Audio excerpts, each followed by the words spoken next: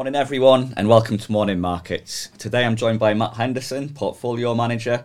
I'm going to talk today about UK employment data. But firstly, Matt, just on yesterday's equities, positive performance in markets yesterday? Yeah, another positive day on equities, Graham. So we've had, as you know, for the past 5-6 weeks, more positive equity performance relative to what we've seen for the rest of the year. So starting off in the UK, that was up marginally, 11 basis points. But in Europe and the US, we actually saw stronger performance. So European equities broadly up about 30 basis points, US equities up about 40 basis points. And our viewers can see that on the ticker below, and it's good to see that momentum continuing.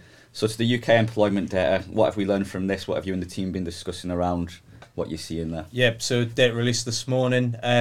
Bit of a mixed bag. There's data pointing towards the labour market being slightly tighter. There's also data in there that shows it's going to slacken or weaken a little bit. So if we start with the tightness side of things, over the second quarter, we saw 160,000 jobs added to the economy, which is always good.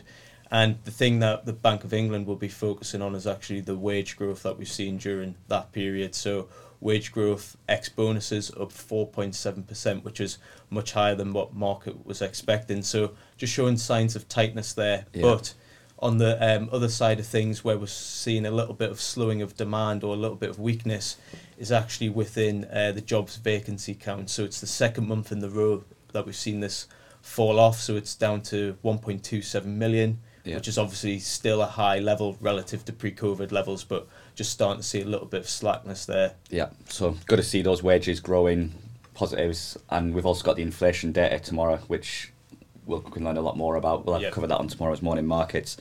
Also, China in lockdowns and the impact on the global economy.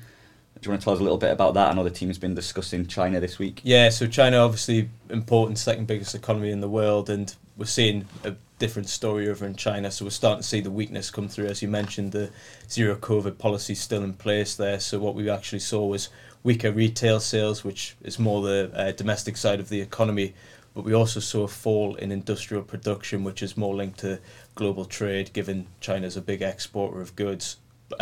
What's actually quite interesting for us as an investment team, though, is a region like China hasn't faced the inflationary pressures that Western or developed economies have so far this year. So what the PBOC have done, so the Chinese Central Bank have been able to do, is actually cut interest rates by 10 basis points in an attempt to support growth, which is something that developed market central banks might struggle to do given the inflationary backdrops. And that's the beauty of the global diversification, which you guys work on. It's bringing everything together.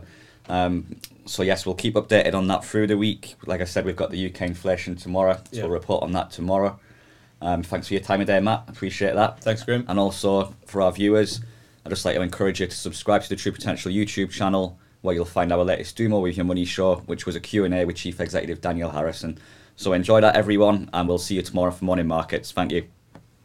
If you're interested in taking your investing to the next level, or would like to know more about the options available to you when you retire, then download our free guides to ISAs and pensions. These are available in the video description below.